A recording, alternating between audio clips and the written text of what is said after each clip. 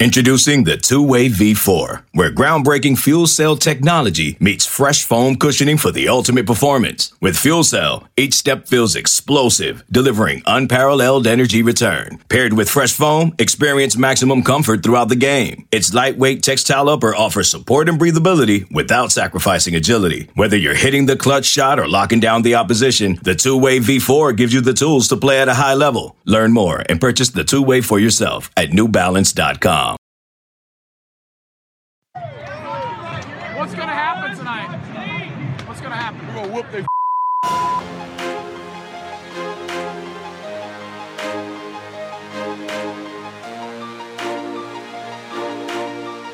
Have you gotten Rommel yet? Welcome into the Diamond Vols podcast on GoVols247.com. I am Ben McKee, joined by Wes Rucker in the visiting radio booth at Lindsey Nelson Stadium, where Wes and I are sitting above Lindsey Nelson Stadium because Tennessee baseball just swept Vanderbilt, just like we all predicted. We all knew that Tennessee was going to sweep Vandy this weekend. We all knew that Tennessee was going to win a series against number 4 Vanderbilt this weekend. And for the first time all season, Tennessee baseball felt like Tennessee baseball. And the first 8.5 innings of game 1 felt like this year's baseball team. But the last 2.5, 3.5 innings of that baseball game, they turned back the clock and looked like the two previous Tennessee baseball teams. I'll even say 3 previous, lumping in that 2020 season that was canceled. It looked like Tennessee baseball this weekend at Lindsey Nelson Stadium, and it proves to be a sweep for the Vols, a much-needed sweep. So many storylines and so many different nuances about this weekend. But at the end of the day, Tennessee needed a series win, Wes, and not only did they pick up a series win, but they come in and they sweep their in-state rivals.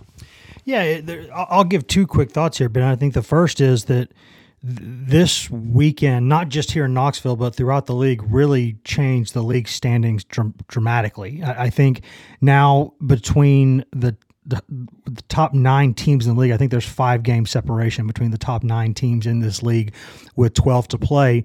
And you could argue that the 9th team, Tennessee, is as talented as any team in the league. So, and I think with the pitching depth, you certainly could make that argument. So that's number 1. But number 2 is more important, I think. And it's that this entire weekend, Tennessee maybe had one Superman moment. I think Dylan Dreiling, that home run that we'll talk about in a minute, on a pitch that was 82 miles an hour and was going to be in the dirt, and he golfed it out with Tennessee down to its final strike in the game. That was a Superman moment. But other than that, Ben, I think Tennessee, and this is the best news possible, Tennessee did not do anything special this weekend. Tennessee did what Tennessee is capable of doing. The players who hit the way they're capable of hitting. The pitchers pitched the way they're capable of pitching. And for the first time in what feels like forever, until the final couple innings of Sunday's game, Tennessee played defense really well for a series. And those things, when you think about that, Ben, I think that changes the story even more, because Tennessee just did what it's capable of doing, and that was enough to sweep a top 5 team and national title contender. So, I mean, bang, boom, season's on. There's no doubt about it. It feels like this was a turning point for Tennessee, and both of us said on the preview podcast that we recorded on Thursday night and released late Thursday night, we both felt like at some point the pitching was going to click for Tennessee. It was just a matter of when, and that was certainly this weekend. But also, like you said, they played a lot of great baseball, and I obviously ranted about bad baseball and how much I was annoyed by the bad baseball that we've watched this season. They finally played good, fundamental baseball, and we will talk about all those fun, big picture stuff on the way out the door, but do want to look back at each game before we reach that point. And Wes, I'll be honest with you, I think several guys played Superman in that game 1 on Friday night to win 4-3 in 12 innings.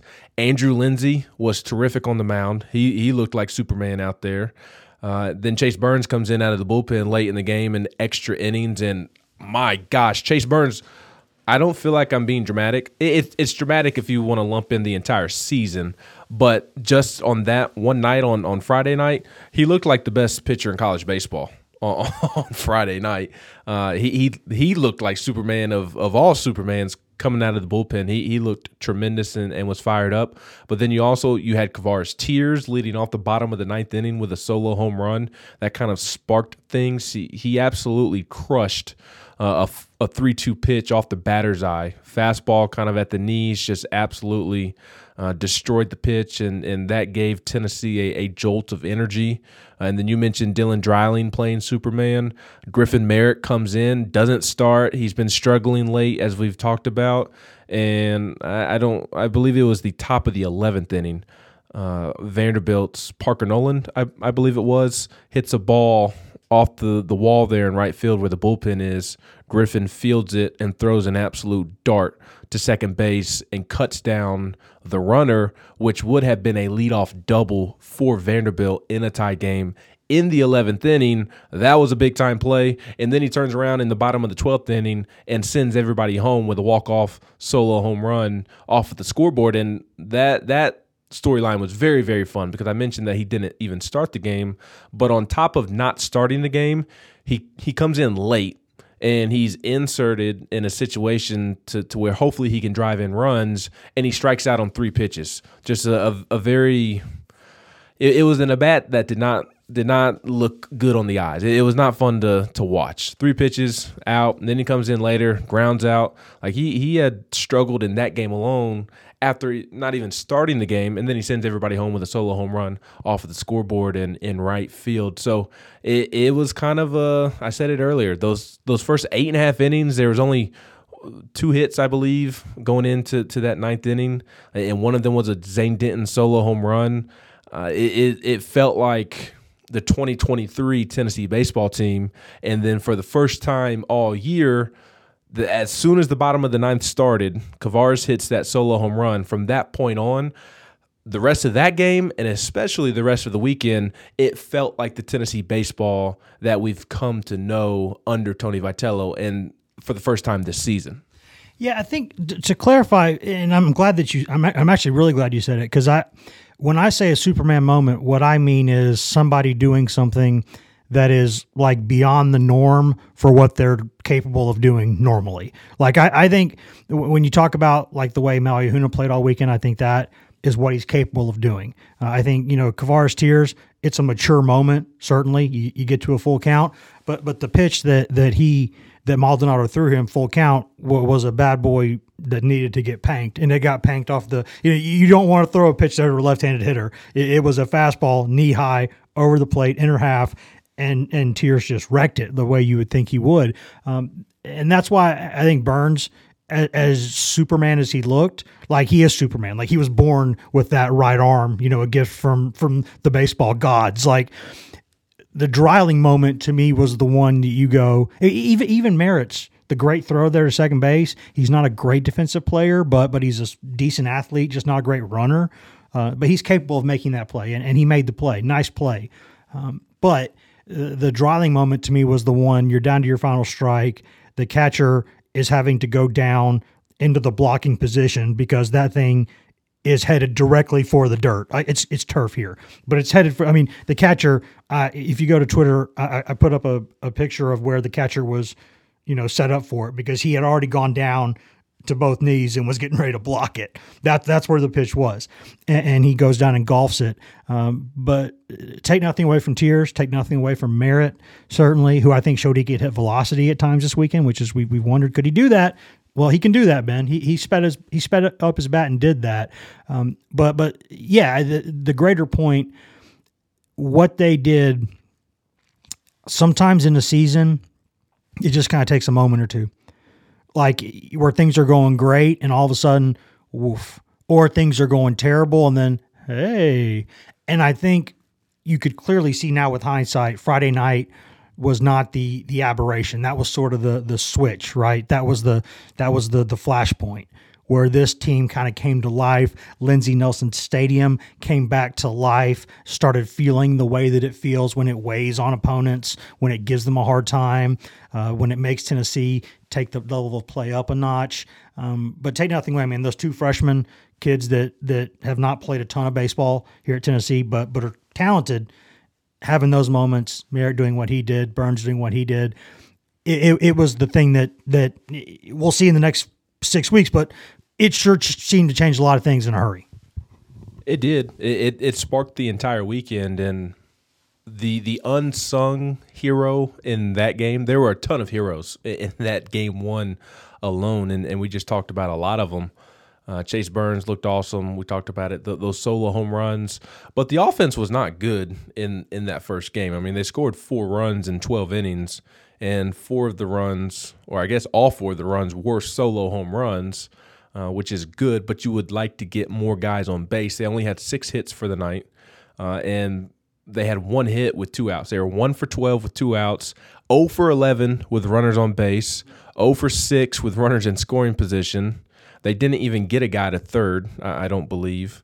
And they were 3 for 12 leading off innings, 2 for 12 in advancement opportunities, and 2 for 23 against lefties, which is hideous. And real quick, to go back to Dreiling, what was awesome about Dreiling in that moment, and he's going to be a daggum good baseball player for Tennessee. He already is, but he's now 7 for 10 on the season pinch hitting. And it's like, I don't have the exact stat line in front of me, but I tweeted it out. 3 doubles, a home run, and just ridiculousness. I think he also has 2 walks and other pinch hit opportunities that don't show up on the stat sheet because walks are weird in that way.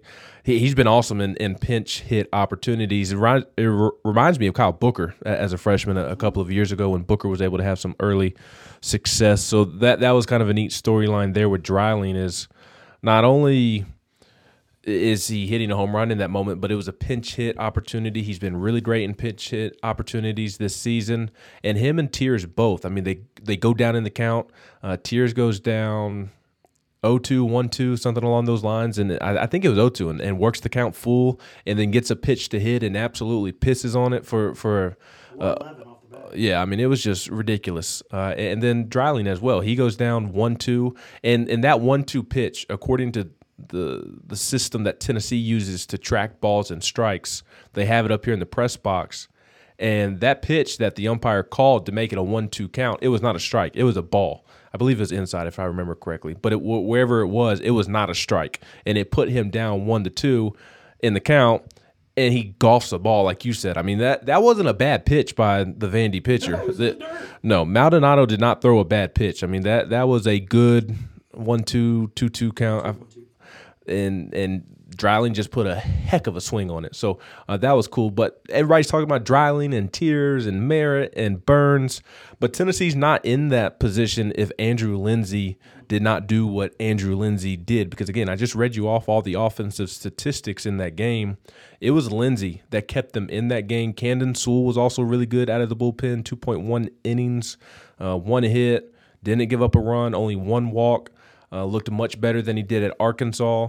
Sewell was awesome in 46 pitches, bridging that gap to get to Burns and keep Tennessee within striking distance, had to come in and get Tennessee out of a jam. But Lindsey, pitching into the 7th inning, 6.2 innings of work. He gave up 3 runs, but only 2 walks, 6 hits, struck out 10, all on 77 pitches. And I did say that I want to kind of go game by game here, but we'll go ahead and have the pitching conversation. Looking at the pitching staff as a whole and the decisions that have been made the last week, 2 weeks, they're all paying off. And we kind of talked about that on the preview pod. We both felt like, in hindsight, when we looked back on the season at some point, we thought that those decisions would prove to be a turning point. And again, still a small sample size, but I feel even more strongly that we're going to look back on those decisions and be the turning point of Tennessee's season, because Lindsey has been awesome. Chase Dolander was awesome in Game 2 on Saturday. Drew Beam, he bounced back from his shaky Arkansas start. And Drew Beam has been fairly consistent all season. He said post-game today that he just did not have any pitches at Arkansas. It was just a day where he didn't have command, maybe a little bit of command on the curveball, but other than that, he had absolutely nothing at Arkansas. And that's just kind of baseball being baseball. That happens to everybody, every single player.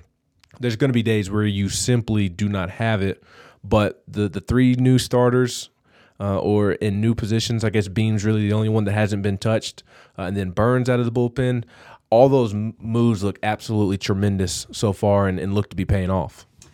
Yeah, we talked about all the changes that Tennessee had to undergo offensively in the offseason. Coming into the new season, lots of decisions to make on who plays where, how's the lineup gets sorted. It's awfully lefty heavy. You don't know what you're going to do at catcher there. There's all sorts of decisions that have had to be made there and still have to be made there in terms of who does what on what day. But we sort of thought that the pitching was mostly settled, right? Like it was only a question of, well, where would those three aces go? Would you keep it the same lineup as last season, or would you tweak it a little bit? And they did, and they went with Dolander, and then Burns, and then Beam.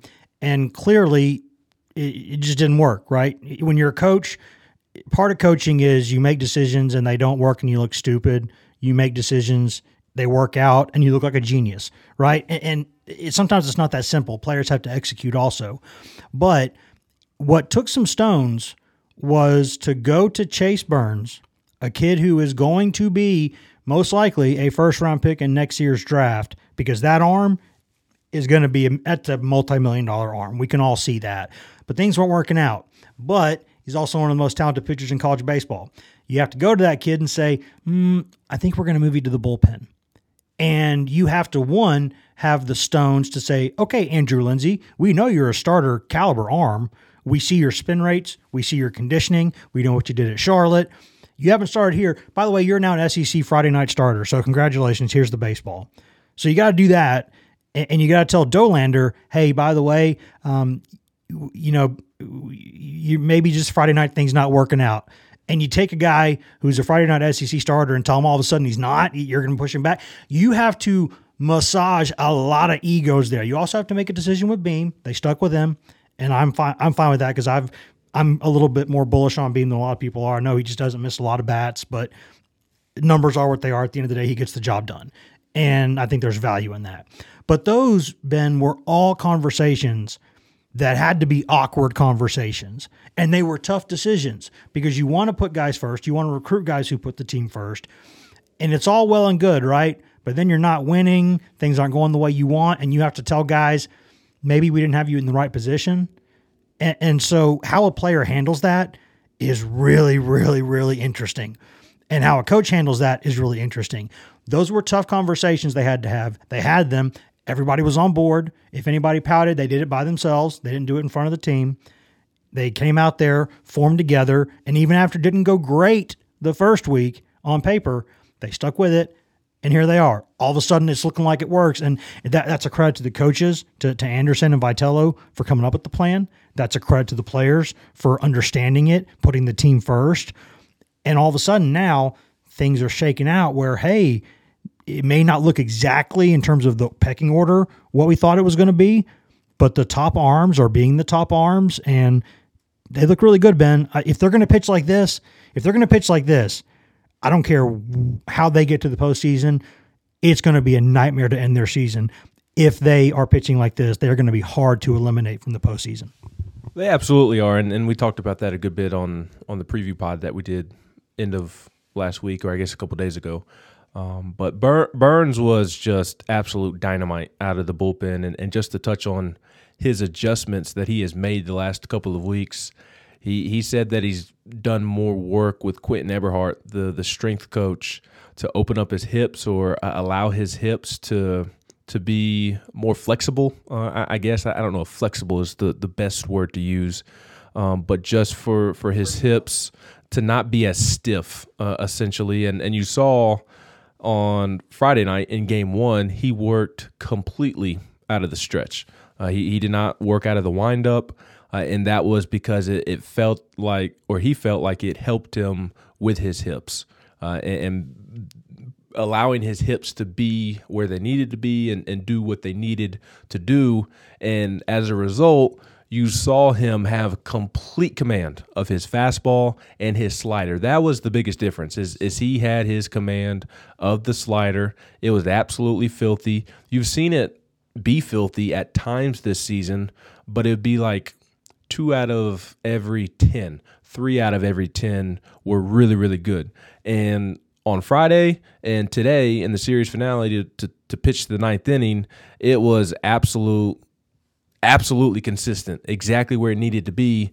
And not only was he locating his slider, which has been his biggest problem, he was locating the fastball better, but not only was he locating it, the velocity, it was even higher than it has been. And he did get up to 101 on Friday night on the radar gun and pumped 100 several times. So it seems like they have found a mechanical adjustment that has allowed him to be successful, and it seems like he's just going to absolutely take off after these past 2 weekends, because he was tremendous this weekend, but he was also really good last weekend at Arkansas as well. It just kind of wasn't talked about as much because they got swept, and he did give up a run or two. But he was really good at Arkansas, and he was even greater somehow this weekend. I mean, that was as impressive as a pitching performance as I've seen under Tony Vitello's tenure.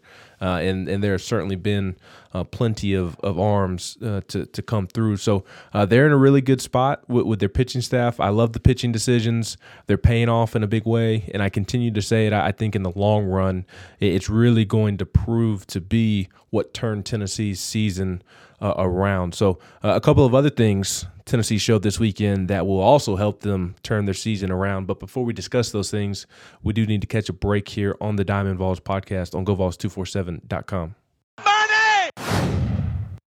This episode is brought to you by Progressive Insurance. Whether you love true crime or comedy, celebrity interviews or news, you call the shots on what's in your podcast queue. And guess what? Now you can call them on your auto insurance too with the Name Your Price tool from Progressive. It works just the way it sounds.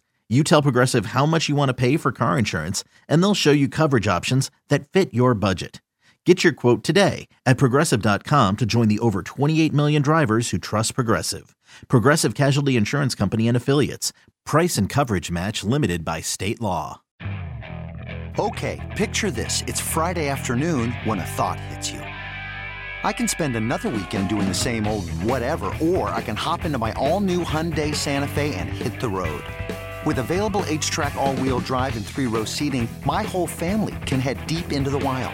Conquer the weekend in the all-new Hyundai Santa Fe. Visit HyundaiUSA.com or call 562-314-4603 for more details.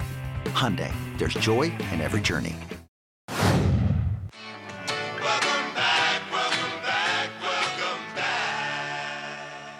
Ben McKee, Wes Rucker, sitting in Lindsey Nelson Stadium following Tennessee's sweep of number 4 Vanderbilt, as we all saw coming. Everybody predicted it. Everybody in Knoxville, everybody outside of Knoxville, we all saw Tennessee winning the series, Tennessee sweeping Vanderbilt. And honestly, that's putting it kindly for Vanderbilt. Tennessee flat out punched Vanderbilt in the face and flat out dominated them this weekend, which was... I did not see it coming, as everybody heard on the preview pod. But before we continue our conversation about Tennessee potentially turning its season around, do need to suggest and request, if you don't mind, just to take a brief moment out of your day to go like, rate, and review the podcast wherever you do get your Go Vols 247 podcast. We would greatly appreciate that.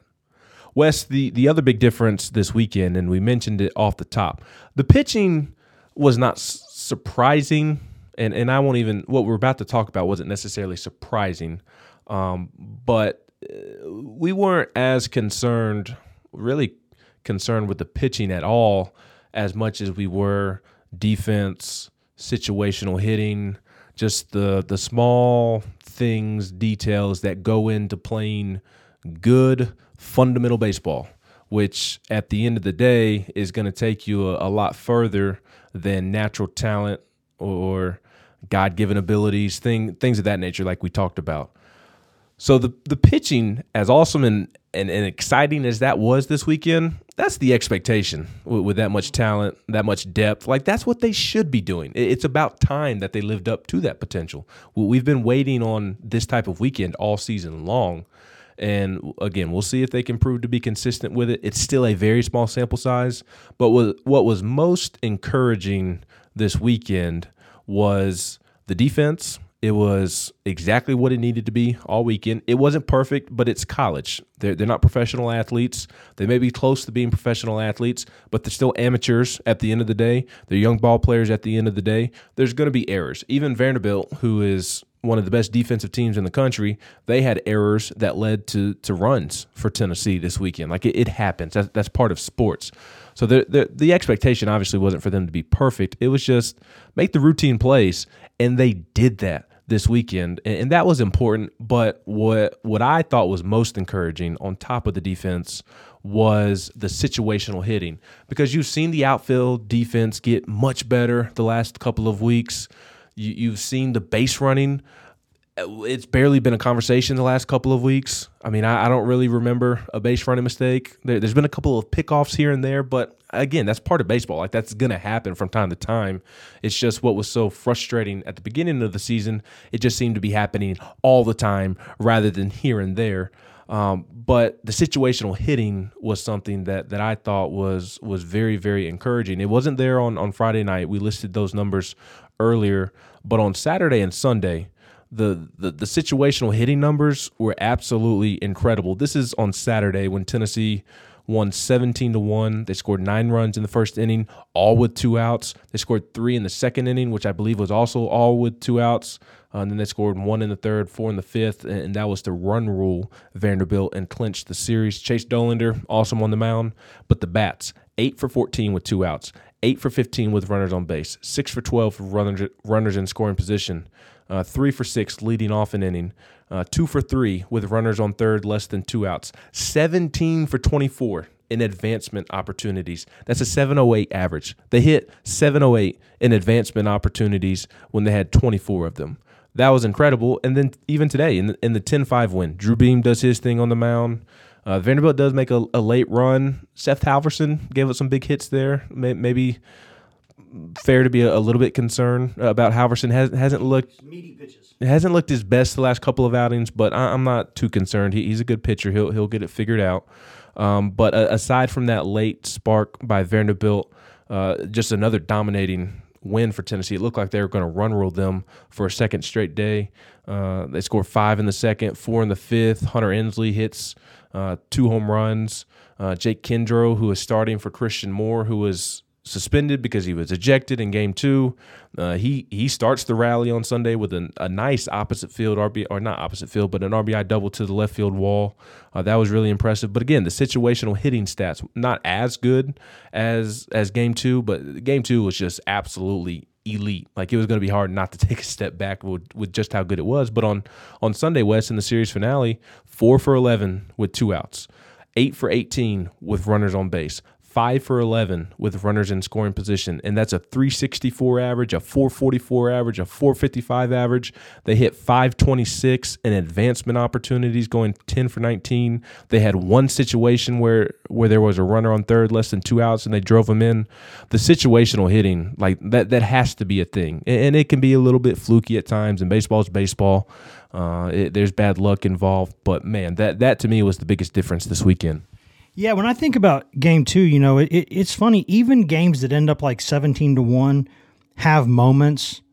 Most of them do anyway, where you go, things could have been a lot different if this just one thing had gone differently. And with Tennessee, you have all that momentum coming in from Friday night, right? You come back, you kind of sucker punch Vandy there and kind of steal Game 1. And I'm not saying they didn't earn it, but sort of stole it. You're down to your last strike. You kind of steal a win there. You come back the next day. And then, you got Dolander on the bump. You're probably feeling good. Boom, Vandy goes up 1-0 in the top of the first in that game on a ball that I think if he times his jump a little better, Christian Scott, an athlete like him, has a chance to go make that play.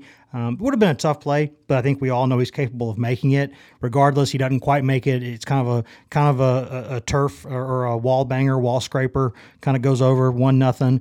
And then you got 2 outs in the bottom of the first, and you're like, well, this is going to be buckling. It's going to be another pitcher's duel kind of day, and you're behind the 8 ball.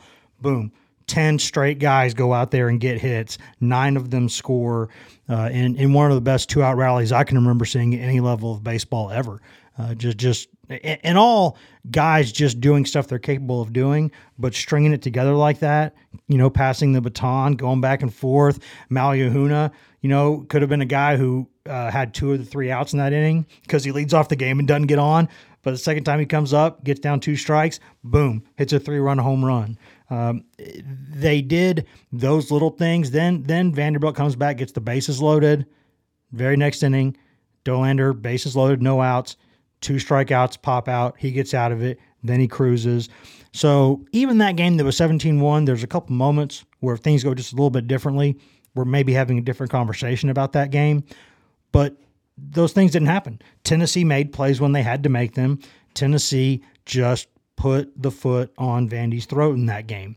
And that, to go do that against a team like Vandy, against a program like Vandy, which I'll be careful how I say this, because I know the Tennessee fans are the ones listening to this podcast, but I don't know how you can take anything away from that Vanderbilt baseball program. Those guys, they win every year. They've won 2 ships in the past, 7-8 years. They put a bunch of guys in the draft. They play defense. They play hard. They're smart guys. They're good players. You can hate them if you want, if you're a Tennessee fan. You have to respect them. You have to respect, even if you beat them 7 straight times, doesn't matter. That is an elite program. And to go do that to that program with the pitchers like that, with the offense like that, players like Bradfield in the mix, like, you put it on them. That's impressive. And then we saw in the last game, Vandy has some backbone still against the wall, having, on the road. You've been mocked now for 7 hours, and you go out there and you darn near put a scare into Tennessee at the end of the game. That is a good program. And I say that to put into context what Tennessee did to that program, did to that team. Those guys are not going to wear a lot of 17-1 losses on the weekend when they're playing their best guys. That's just not going to happen. Tennessee did it, and did it, Ben, in 7 innings. So what would it have been like if they had gotten a couple more innings to hit, or one more inning? My God, what would have happened? It's sometimes you just kind of get on the wave and you ride it, and you have a chance to put it on a team. They didn't miss. They put it on those guys. And that, to me, Friday night was the kind of, hey, we're not dead game. Saturday was the, oh, by the way, we still might be Tennessee game. And then Sunday was the, hey, we're still Tennessee game. And that, every single bit in that chain was important, because they don't happen, the chain needs every link. But there were a couple moments there in game 2 where it could have gotten a little squirrely, and it didn't. And that was a very, very mature performance from a team that gets emotional. You can be emotional. You can be fierce competitively, but you gotta take care of business too. You got to be, competitively mature. And they were. And I have no problem with what Christian Moore did. Some people do. I don't. I think you stand up for your guy in that situation. You don't let somebody put their hands on your best pitcher, and even if it's accidental, stick a cleat in his leg, make him bleed a little bit. You don't do that. You don't take kindly to that. It's your guy. It's a hockey goalie. You don't let anybody touch your dude. So I don't have a huge problem with that. But the competitive maturity in that game, to put that on a program of that caliber, that really stands out to me. That's kind of the Saturday was the, oh, by the way, we're still around. We might be those guys again. Yeah, Christian Moore, I don't have a problem at all with what he did. You take up for your pitcher in that moment for sure. I don't know that it was the most egregious shove ever by the Vanderbilt player, but still, just no need for that. And maybe it was more incidental than it looked, because it wasn't like full extension or anything along those lines. But also, and Tony Vitello said this after the game, don't have a problem with Christian Moore sticking up for his teammate, whether it's a pitcher or not, but especially when it is a pitcher. And my one last takeaway before we get into some big pitcher stuff, before we get out of here, we've hammered home the awesome pitching that Tennessee displayed this weekend. I mean, again, small sample size, but if you just take this weekend alone, and I would argue honestly some of last weekend at Arkansas as well, this pitching staff goes toe to toe with anybody, and they may not have the offensive firepower that a Florida and LSU has. And look, I mean, they just took it to Vanderbilt. I think Vanderbilt is a really good team, a really solid team, but they don't have a ton of guys that scare you. That was kind of our point about Arkansas last week as well. Good team, but they don't have any guys that scare you. They're dealing with some issues in their pitching staff. And oh, by the way, Arkansas fans, I guess your internet's out this weekend. Haven't seen any comments on our board or on Twitter. What happened to coming at me and Wes for saying that last weekend was more about Tennessee? Anything, Crickets? Internet still not working after you got swept by Georgia? That's odd. Maybe Wes and I were correct about something, and as Wes said the other day, oh, by the way, we cover Tennessee, so we're going to cover it from Tennessee's perspective and Tennessee's side of thing. And outside of a hit or two in those first two games, and the starters for Arkansas were really, really good. Let's not get that twisted. But a lot of self-inflicted wounds from Tennessee led to Arkansas winning those first two games. But I guess the internet in Arkansas is out this weekend because I haven't heard anything from them. The one DM that you must have received, Wes, must be from a Razorbacks fan outside of the state of Arkansas, because I think the entire state of Arkansas, I think its internet is out after this past weekend, because we didn't hear anybody chirping at us like they did on Sunday. But that's neither here. It was an Arkansas fan from College Station, Texas. So you're See, right. I told you the internet in Arkansas is out, because I haven't seen anything from the media. Fans that follow the team there. But for Tennessee, this pitching staff can compete with anybody. It's all about the other things. The defense helping the pitching staff out, like you saw this weekend, and the lineup.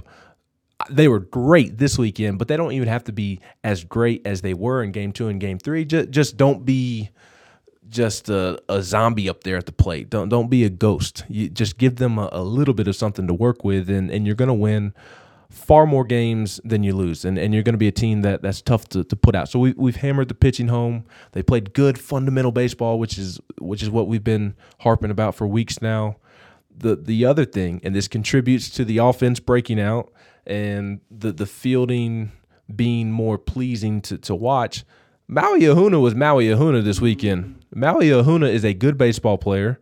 He has certainly had his frustrating struggles this season, but you saw the guy that Tennessee thought they were getting this weekend. He was terrific at the plate. He was terrific in the field. He made plays in the field that very few college shortstops make throughout the country. And if Maui Ahuna, who needs to find a level of consistency, but if he can find it and he can play like he did this weekend, that once again raises the potential of this team. And look, the other transfers weren't giving Tennessee much of anything either. And Zane Denton hit over 400 this weekend. Griffin Merritt had 2 big home runs this weekend. Though those veterans were more like themselves, on top of Jared Dickey being Jared Dickey, Blake Burke being Blake Burke, Hunter Ensley stepping up, and it's an entirely different lineup when things look as good as they looked within that moment. But my one last big takeaway from this weekend is that Maui Ahuna was finally Maui Ahuna, and he looked freaking awesome. Yeah, he did, and I'm glad that, because there were just 2 other things I really wanted to make sure I didn't forget to talk about. One of them was Maui Ahuna, who I don't know how many guys at this level, at the college level, will throw out Enrique Bradfield Jr. from deep in the 5.5 hole. But Maui Ahuna did it on Sunday. That play was so much harder than it looked, especially with a guy who runs the way that Bradfield runs. Now, I guess that turnabout's fair play, because Bradfield routinely makes plays in center field that a lot of guys, maybe Drew Gilbert makes, but very few guys can make some of the plays he makes. But my point about Ahuna was that, and I've said this a little bit, I've alluded to this a little bit before, but if you've ever had a back injury and you've tried to do anything, not much less play sports at a high level, you try to do anything with a back that's giving you a hard time, bro, try to tie your shoes, all right? Try to get in and out of the shower. Like, a back injury sucks with a capital S, sucks out loud. And you are not, if you're a freakish athlete at shortstop and all of a sudden your back doesn't move, you're not going to be the same player. And so the Maui Ahuna that we've seen this weekend looked like the one that everybody saw in the fall and that nobody could stop talking about. And like the guy who just was a problem all last season for anyone Kansas played. And right now, as frustrating as he's been for a decent part of this season, I'm looking it up right now for Ahuna's numbers. I'm trying to find them, but he's hitting about 200 right now, about 300 right now. And his on base percentage right now is like 415 or something around there. And that's with him not being himself most of the year. This is still a good baseball player. I mean, people expected him, if he wasn't out here making backflips like Ozzie Smith and doing everything, hitting 15 home runs, why was he worth all this fuss? He's a good player, and his back still isn't 100%, but it's getting better, and they've done some medicine stuff to it, and it's helped, some medication, and he's looking like himself now. And by the way, when he does that, he's still one of the best shortstops in this game at the college level, without question. Still a high-round draft pick, all those things. The other thing I wanted to mention was the guy who just kind of consistently flies under the radar for this team, and I don't mean that in a bad way. I don't know that we mentioned the name Hunter Ensley enough in terms of the role that he has for this team, what he's done this season. He's a program player. He's been here 3 years. He didn't get a lot of playing time the first couple of years. He's gotten a chance this season. And you saw early in the season, they played him some at first base here and there, late in games. They were trying to find ways to get him involved because he just kind of keeps being productive. But then they need a right-handed bat. They need somebody to do something in center field because they can't find something that works there. Booker's not playing the way he's capable of playing, and I still believe he is capable of playing. Ensley steps up, and for a right-handed bat to come in and do what he's done for this lineup, I think he's hitting, 305, 302, something around there right now. Played consistently pretty well in center field, had some big hits in big situations. Now they're putting him up toward the top of the lineup, leading him off sometimes. What he's done has been crucial for this team all season. And it's a good story because he's one of those guys, Ben, you talk about, the equivalent of 5 stars, right? I know that baseball doesn't quite do as many of the ranking type systems and things, but who the best of the best are. Ensley was a guy they knew could be pretty good, but they knew they were going to have to develop him. And they've developed something there, and he's earned something there, and he's gotten something out of it. And you need guys like that to be where you want to be as a program, because you're not going to get just a whole bunch of, the Blake Burks and Maui Ahunas and those types who you just know, they can't miss. These guys are going to be awesome. Your Dolanders, your Burns, those kind of guys. You have to have guys that you develop, your Jared Dickeys, your Hunter Ensleys, and what he's done, not just this weekend or not just Sunday, but throughout the season, has been so important for Tennessee. And I don't know, I'm guilty of it too, Ben. I don't know that any of us mention him enough in what he does for this team. But yes, the greater point there about Ahuna is just that, hey, he's really good. Even though he's not been himself most of the year, the numbers are okay. And he could take off like a rocket the next 5 weeks. So just, keep it in check. His back, then he came up sliding and had a little bit of a gimpy moment there on Sunday where he went, after he stole the base there and he kind of needed timeout to get things straight. He's still a player, man. People need to be patient sometimes. If it doesn't go the way you want it to go immediately, that doesn't mean it's still not going to go the way you want it to go. Just hang tight for a second. Sometimes these guys, in the long run, Ben, they show you who they are. They do, and he is one that has certainly showed it this weekend because some of those plays were just absolutely terrific. Made an over-the-shoulder basket catch in shallow left field, going back on a hard ball to go catch. Made a over-the-shoulder basket catch in Game 1 on Friday night, and then had several plays to get Enrique Bradfield Jr. out on Sunday. They need him to be Maui Ahuna if this team is going to reach its full potential. And I love the Hunter Ensley story. And I agree with Tony Vitello. He said after the game, those type of guys are my favorite types of players. The ones who they stay the course. They don't transfer in today's era of the transfer portal.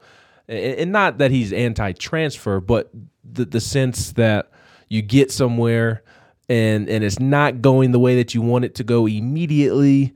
You're not getting the playing time right off the bat.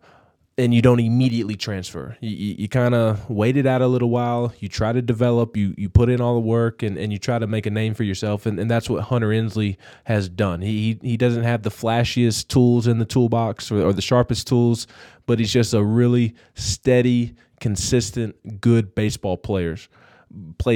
And he's kind of a glue guy. And you need those steady, solid players on good teams. You just do. Those guys make good teams. He's played great defensively all year long in center field, which he doesn't look like an ideal center fielder, but he's just steady Eddie out there, and he's been steady at the plate, and he's mostly done it at the top of the lineup in some form of capacity, and he's part of an underlying theme to this weekend of mid-state guys. Now he's a little more West Tennessee than mid-state. He's kind of right there, getting into West Tennessee there in Huntington, which is west of Paris, Tennessee. From Alaska to Huntington. Yes, from Alaska to Huntington, which is an odd journey, but still somewhat in the mid-state. Huntington's probably an hour 45 from Nashville, but my overall point: mid-state guys who killed the mid-state team this weekend. Jared Dickey, a player who was really good this weekend in the field and at the plate,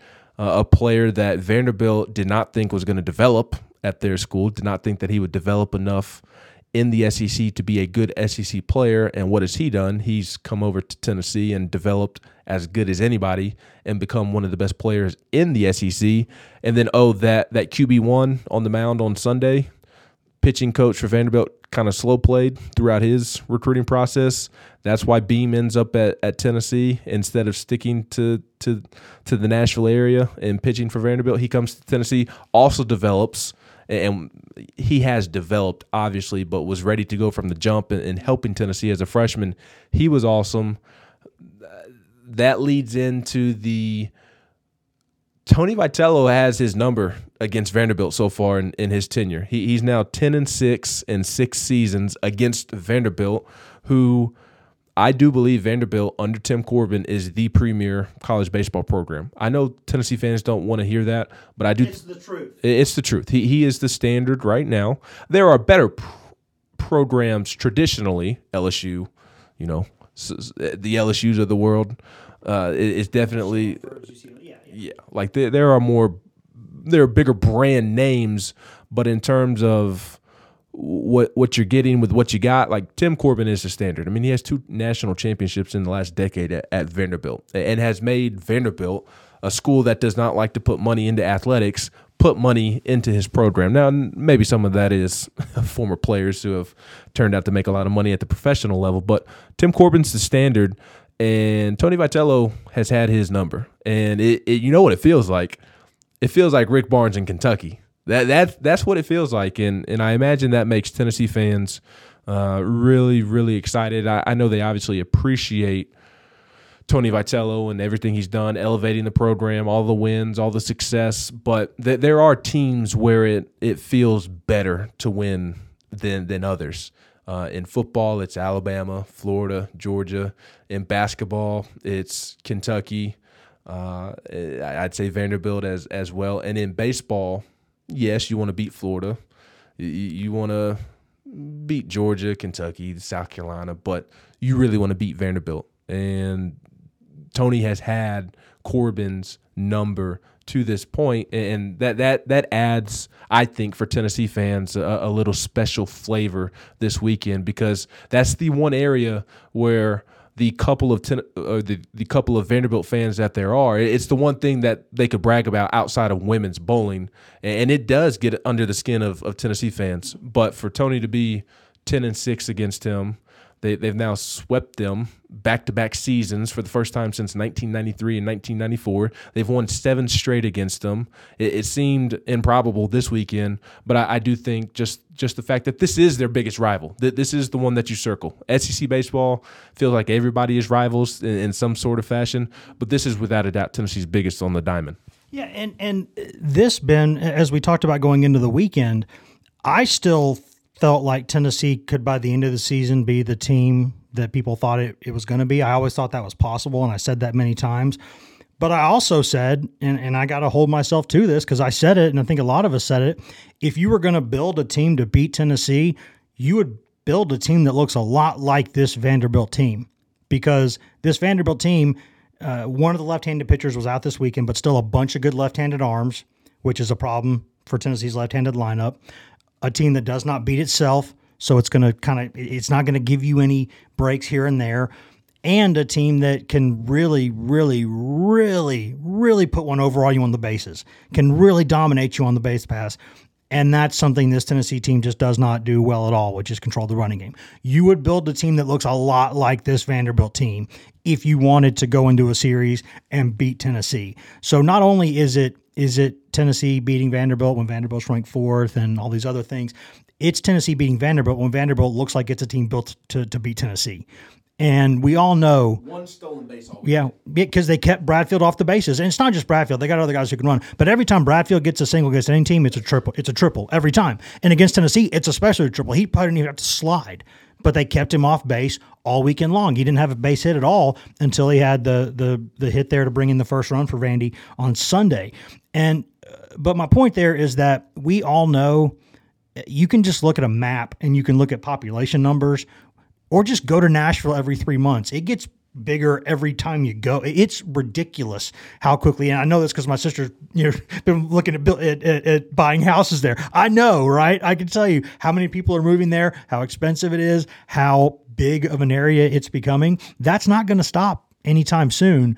And there's going to be more and more prospects in more and more sports who are going to be big-time prospects coming out of that area. I'm not going to say it's like going to turn into Atlanta or anything like that. We'll see, but that takes a couple generations. But there's a bunch of players there coming out every year, and for Tennessee to take a lot of these in-state, these mid-state kids and shove it up Vandy's tailpipe with them, guys are going to know that, right? Like there's always going to be baseball players who are going to want to go to Vandy in some cases, because we know that you're going to get an education there, and with a lot of baseball parents, for whatever reason, it seems to mean more to some of them, like it just does. And so you get more players that go to Vanderbilt, as a private school. So occasionally with the scholarships, a little easier in some cases. But also just look at the track record and the wins they've had, the guys that they're putting in the draft every single season, the guys who come back there to train in the offseason. They've got a good thing going there. And I don't think it's going to stop as long as Corbin's there. So, but to go in there with some of these mid-state kids and really, really give Vandy problems, that's going to matter. I mean, Corbin's got a lot of relationships. His program does. They're always going to recruit well. But if you can take more and more of these kids out of their own backyard and say, by the way, this is still Tennessee State, other than maybe half of Shelby County, this is an orange state. It just is. And to prove that again, to show that again, that, hey, that's a big deal. And it's going to keep being a big deal as it goes on. I talked about Hunter Ensley earlier being a guy who matters in many ways, but also because he shows young players in your program what can happen if you stay. Like, hey, maybe things are hard for me right now, but look at Ensley. Look what he's doing now. Hey, look at Trey Lipscomb. Look at that story. That helps, one. And two, what helps in the long run, mid-state kids from this area giving Vandy problems and you beating Vandy, that absolutely is going to matter because Corbin's got relationships. They're always going to recruit. But you do it like that, it sends a message again. And I'm sure they'll go out recruiting in the next couple, and as soon as they can get back out, they'll be back out there in the mid-state being like, hey, Judge, you watch the stuff over the weekend? I'm sure they'll be texting, tonight with guys. Hey, did you see this? Hey, did you see that? It matters, man. It does. It chip away. And all of a sudden, you can take away the thing Vandy's got in this state or has had in this state.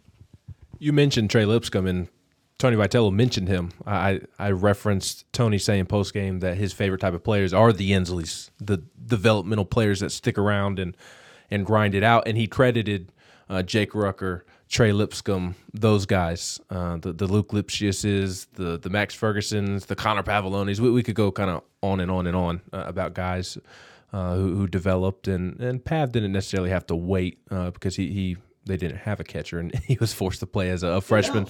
But he developed is more so my point, and he was one of those founding pieces of the program. My last thing as we get out of here, Wes, and this is just a natural thought, it's not been a fun season until this weekend.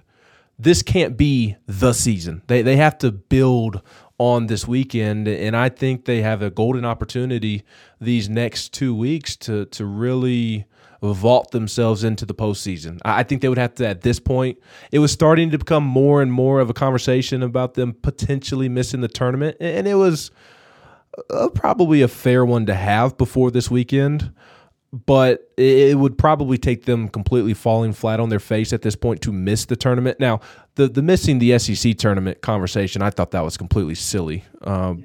Alabama was beating up on Auburn, and Mississippi State was beating up on Ole Miss. Like, all four of those teams, yeah, they were gaining ground, but it was because they were playing each other rather than Tennessee playing LSU, Florida, Arkansas, Vandy.